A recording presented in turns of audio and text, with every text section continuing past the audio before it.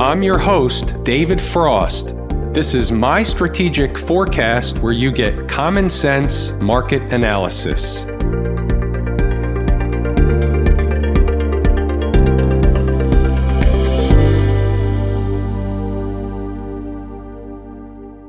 This is a weekend update for the week ending Friday, August 7, 2020. We are looking at a daily chart of the SPY or Spider, which is the proxy for the S&P 500. What do we have on the docket today? Well, what we have on the docket is a very strong close to not only close the day, but to close the week. Speaking of week, we're going to focus a little bit on the weekly close today. There's a lot of stuff going on. So what we have to do is focus on two things. And these are my two favorite things, is price and time. As we know, time is more important than price. We're going to look at both because we may be in the midst of a convergence at a very important price and a very important time. We've been discussing of late the fact that, and we have to do the air quotes, we're looking for a top. The term or the word looking means we're on the lookout. We're looking for signs and signal of a trend change. How do you notice those? How do you identify those? Those are found in the course, Lazy E-mini Trader. There are many of them, so we'll use one as an example. Let's just say at some point over the next few days, we see the market gap higher, crap out, finish on the lows, create a daily chart reversal candle. That would be a pretty good indicator that we might have found a top. That'll do a couple of things. First, we'll be able to identify it from an intraday perspective while that type of activity is unfolding. Secondly, we'll have something to trade against because if we want to take a short position, if we're expecting a turn, if we're expecting a top, then we want to take a short position knowing where we're wrong. We have to have a spot where we're able to cut and run, and it has to be reasonable enough to where if we have to lose, we lose small and fast. These trades, when they do occur, and we're looking for a turn that's going to be more than 1 or 2%. So we're looking for, at minimum, of a multi-week type of corrective move to begin. Doesn't have to be a crash, doesn't have to be tremendous in percentage or points, but a correction is what's on the docket. What do we have when we look at the daily chart? We have a market in the SPY that basically finished at the highs. We closed well above the gap that we were eyeballing at 333.48, and they also closed above another important number. I want to go back and forth a little bit between the SPY chart and the ES chart today. In fact, the ES chart, you see a line at the very top of the screen. That's the ES's important number, and they closed above that as well. So not only did the SPY close above an important gap, but the ES, the futures contract, closed above its gap, which was different from the SPY gap, so it's even more bullish yet going into the weekly close. That being said,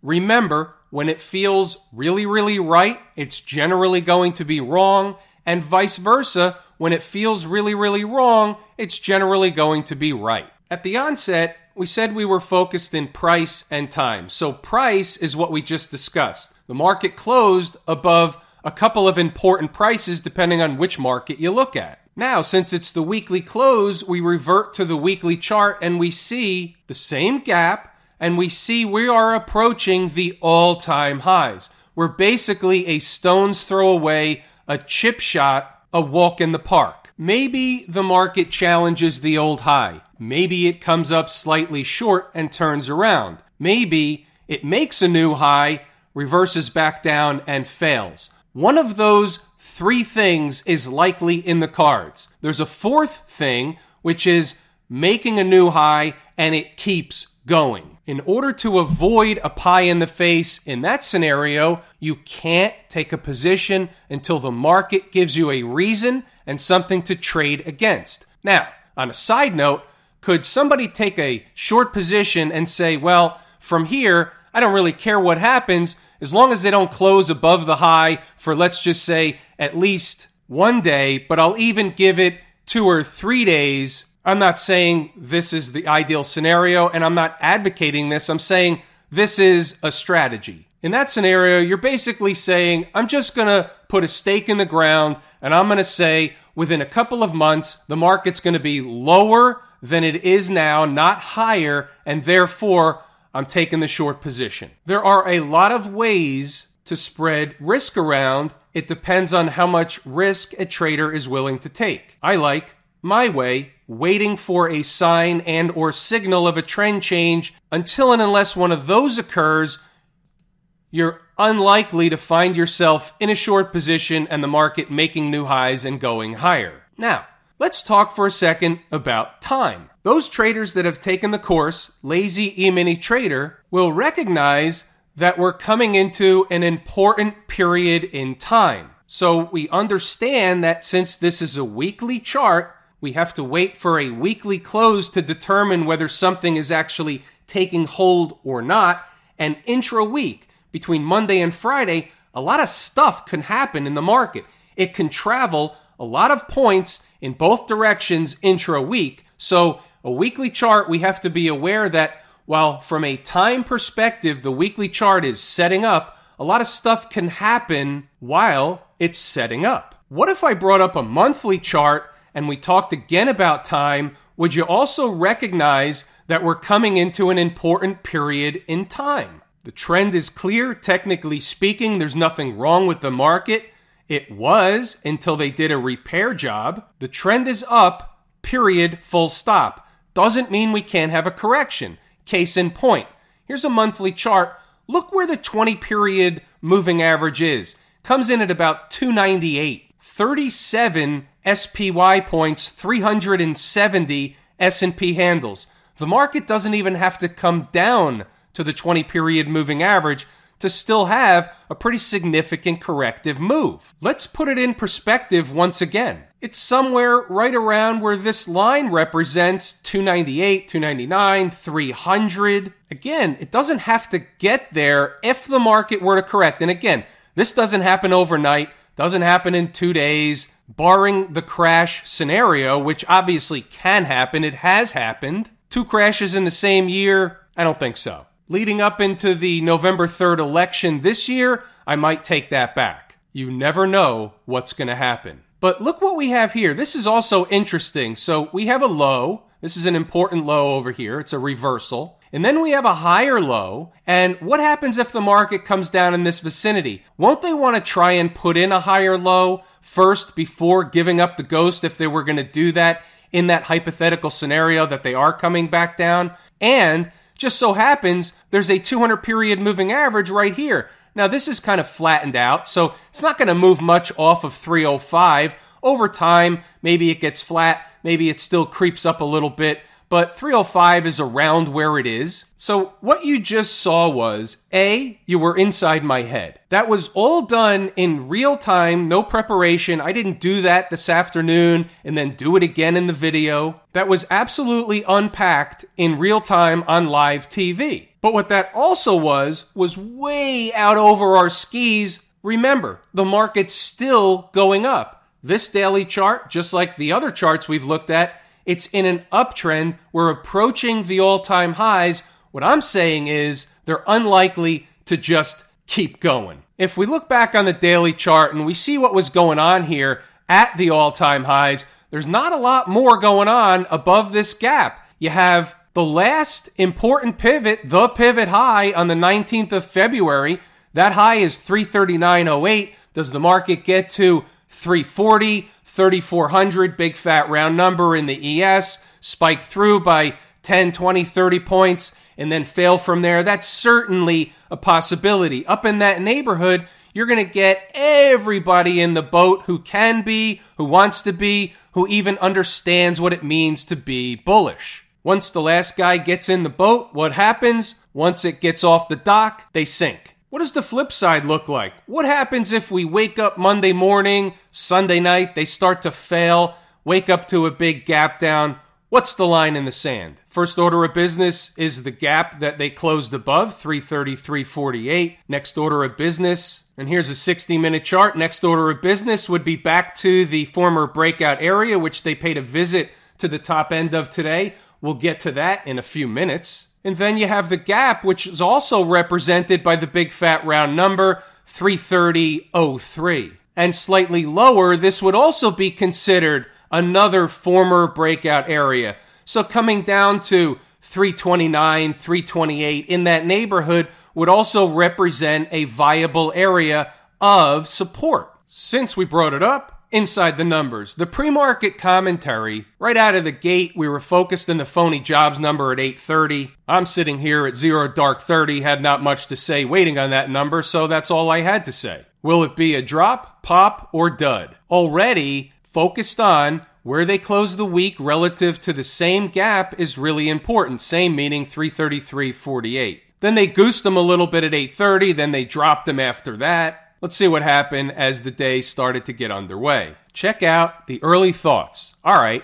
where's the spot? The former breakout area is a zone around 33.24 to 33.19. It's about 5 points, give or take. SPY 332.50 down to 332, give or take. Again, it's a repeating area. Under normal garden variety conditions, this is where the buy the dip crowd should show up. Remember that comment because we're going to look at exactly what happened. You know the routine, right of the vertical, today's activity, 5-minute chart, and there in blue, 332.50 down to 332. What was the low? 332.30. Now this happened in the afternoon rather than this morning, so unfortunately in the afternoon, towards the end of the day into Friday, you don't know exactly what's going to happen. Taking a position is not the same as taking it in the morning when you have all day to maneuver around the position.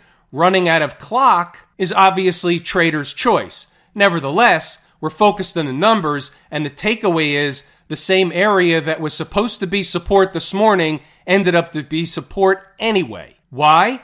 Because it's a former breakout area, and the market loves to do what? Come back and test former breakout and former breakdown areas. Moving right along. Early on, the market goes back to test after it opened below, runs back to test 333.48. And then if they get above, we want to know where they're going. Where were they going? 333.96 is a gap to be filled up north. Back to the chart. There it is. Up top in blue, 333.96. And you can see here the market ran up after opening below the gap to what? To an area that should be overhead resistance. Number one, should be magnetic when they get close because it's a gap and gaps tend to be magnetic. They pull price in to fulfill the gap. And as noted early on, should provide some overhead resistance. What happened? They came right down to run a test even below of the same 333.48 or that general area and right back up again. So you can see what was going on all day. Our pivot was 333.48 and you'll see that in the notes. That was always going to determine the bearish or bullish stance for the day was above or below the pivot. Below the pivot opens the door for what? The former breakout area. Where was that? 332.50 down to 332. Know thy numbers. And then, obviously, what happened into the end of the day, they found support and they had an end of the day jam session. And also interesting, and this is how they try to get everybody out, try the shakeout operation. Right here, you can see in this candle here where they run up to get above that former gap and then look like they're going to collapse all the way back down only to have an end of the day jam session. That is absolutely, without a shadow of a doubt, courtesy of the Trick, Trap, Fool, and Frustrate crew. That was after 3 o'clock in the afternoon, and we always say, after about 3 o'clock, anything goes. From this point forward, what I'd like you to do is pause the video whenever you feel necessary, read the notes, and go back to the chart to see what happened. Double check the work. What you saw was the broad brush, or the summary, if you will, of what happened through the trading day, but you have to read the notes. You have to see what was going on and decide whether or not you are comfortable having a tour guide through the market each and every day, because that's exactly what this becomes. Now here, all of a sudden, midday, it's kind of quiet. We need to be thinking about the weekly close. Where are they going to close the week? Above or below even the futures gap 3338.50. Constant dissemination of data constant education. This is the ticket. I'm not feeding you every single day. I'm teaching you how to fish for yourself so that you can eat for the rest of your life. With the combination, I like to call it the 3-pillar approach. The combination of the Lazy E-mini trader learning the foundation of how markets really work, these videos each night, that's really like a review session of every day, a review of certain components of the course. It's continuing education. And then you get your PhD with Inside the Numbers. You can see at 3:56, so into the end of the day, what did they do? They went back to test the former breakout area and went right back up again. It's like a broken record because they do it all the time. The trend is your friend until it's not. Market hasn't given you a reason yet to say the trend is broken, to say the uptrend is broken, or a reversal is at hand. We haven't seen that yet. How many people shorted that gap yesterday and are still short right now? And by chance, if the market gaps up on Monday, they're going to have to check their shorts. Stocks on the move. We're going to take a look at Twilio. It says jump target. We have to look at it anyway. BABA, Datadog, and AYX. Twilio. Twilio opened below the first number, never got to the second number, missed the second number by 21 cents. And it went on a little excursion or rocket ride. I put it in the notes and I got faked out because traders send me emails all the time, and I got a lot of emails this morning, thanks for Twilio. I wasn't in the trade, and then when I was writing the notes, when I was updating Inside the Numbers, I just had a brain fart, and I put it in there anyway, forgetting it opened below the first number, never get to the second number. Why did traders jump in anyway? You'd have to ask them. That's not following the rules. Obviously, anybody can do whatever they want. Sometimes, and we know this, sometimes these stocks open below the number and they shoot right back up. Sometimes they open below the number and they shoot right down, and that's what I'm avoiding by taking it off the table. But it's always trader's choice. Everybody does whatever they want to do. What I'm doing is telling you what I prefer to do. I teach it to run it as a business, trying to minimize risk, smooth out the returns by being consistent. BABA, hit the first number, getting a haircut at the open. Look at the low here. The low was 254.08. Low in this candle, 254.10 against 254.20 on the board bright and early. Has a nice ride up to a high of 257.76. So they did the deal in terms of a minimum we're looking for, and then they came back down. So once they came back down, that's it. Nobody's in this trade anymore. And the second number just didn't work until it did later in the day. These are the trades we want. We want the ones early in the morning when the market's running, when we have the volatility, when we have the most participants we're going to have during the day. It's going to be in the morning, in the first hour, in the first 90 minutes. Beyond that, the volume tends to dry up and things change. It's not the same trade in the afternoon. Not to say they don't work, they do, but it's not the same. Case in point, how about Datadog? What a great name. 74.59, bright and early. Look at this haircut. By the way, stock closes at 89.95 plus shipping and handling. Now,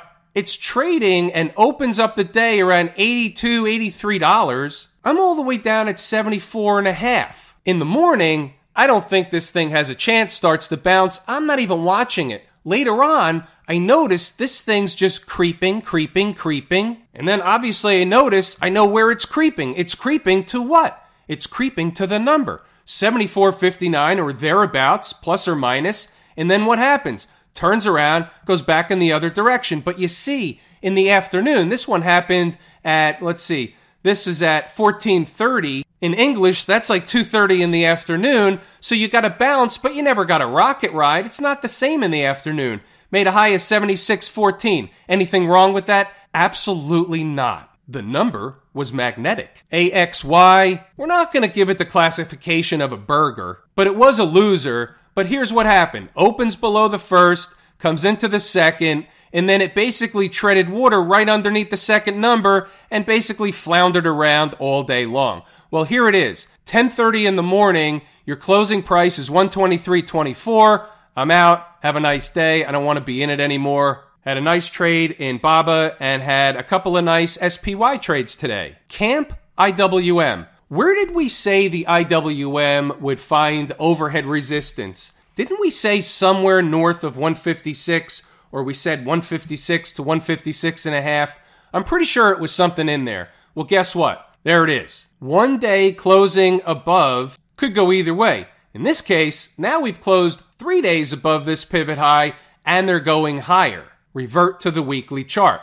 Look what they closed above this week. This is pretty important stuff right here. Look at these moving averages. This is all this week. Look at this breakdown candle high. All this week. That's not bearish behavior, but that's bullish behavior. Obviously. I don't mean to be Captain Obvious, but if you had to say, based on that, based on powering through the moving averages and getting above that breakdown candle high, if they're going to continue higher, where are they going? Well, they're going to the next breakdown candle high. Right over here. This is the crash high. The high is 162.91. Can they get all the way up there? We don't know if they can or they can't, but they're making an effort for it. The transports. Second favorite market leading indicator. IWM is A number 1, but this is the first favorite canary in the coal mine. Look at the day the transports had. Up over 2%, almost 250 points. Didn't we say yesterday that they could get up to 10,006 something, whatever? Well, guess what? That represented this breakdown candle high, 10,698. So somewhere up in this vicinity is obviously where they're headed. Can they go fill the gap? At this point, they certainly could. They did the same routine with these moving averages. Now, under normal garden variety conditions, you would think that the market would get rejected at these moving averages, at least for a while, have to eat some time off the clock to build energy to get through those moving averages, but that's not what happened. They basically went up there, a couple of weeks later, here we are at the breakdown candle high. So we're going to go with the trend is your friend until it's not. We've got all the things we talked about earlier, that's fine, but at the end of the day, in your face is taking the market at face value, not guessing what might happen at some point in time, at some price that we took a guess at. That's not how this business is run. What about the folks out in Silicon Valley? Here's our first puzzle piece of the night. Q's down $3, 1%. So here's what happened. When the market sold off in the afternoon, everything sold off. So the Q's sold off, and remember the SPY chart, it sold off, but the SPY had a jam session into the end of the day. The Q's did not. They bounced off the lows, but they're nowhere near their highs from earlier in the day. So that's interesting. It's a puzzle piece. It's on the table. Remember what we said earlier. We're looking for signs and signal of a trend change. This may be the first sign, not necessarily something to take action on just yet. However, it's a sign nonetheless. These are the things that represent the reasons why we look around the horn at a lot of different markets, at a lot of different charts. You never know what you're going to find until you look. You don't have to be looking for something specific. Let the thing find you. Conversely, to the Q conversation, the financials had a great day, up 2%, and here we go. Above the moving averages, it was fine. We talked about this. They were basically eating time off the clock, but they hadn't been getting going. Now, today, they got going. Objective, 25.12. Also up to 25.19, give or take. That's the gap. We talked about it yesterday. Here's the gap, and here's the breakdown candle high. So somewhere in that neighborhood is A, where they're headed, and B, where they're likely to find some, at minimum, of from an intraday perspective of what? Say it together. Overhead resistance. What about smash mouth? Well, we're going to put this in the same camp or bucket as the Qs. Same move at the end of the day, same bounce, different from the SPY. Puzzle piece on the table. Have I told you how much I appreciate each and every one of you? Without you, these videos are not possible. That is true, accurate information. We're going to pull the ripcord here today. I'm David Frost, my strategic forecast. Thanks again for tuning in to another episode of Common Sense Market Analysis.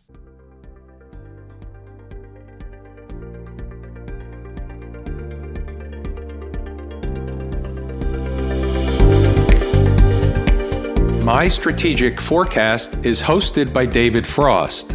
Subscribe, rate, and review on your favorite podcast app, and please visit mystrategicforecast.com for more information. My Strategic Forecast is common sense market analysis.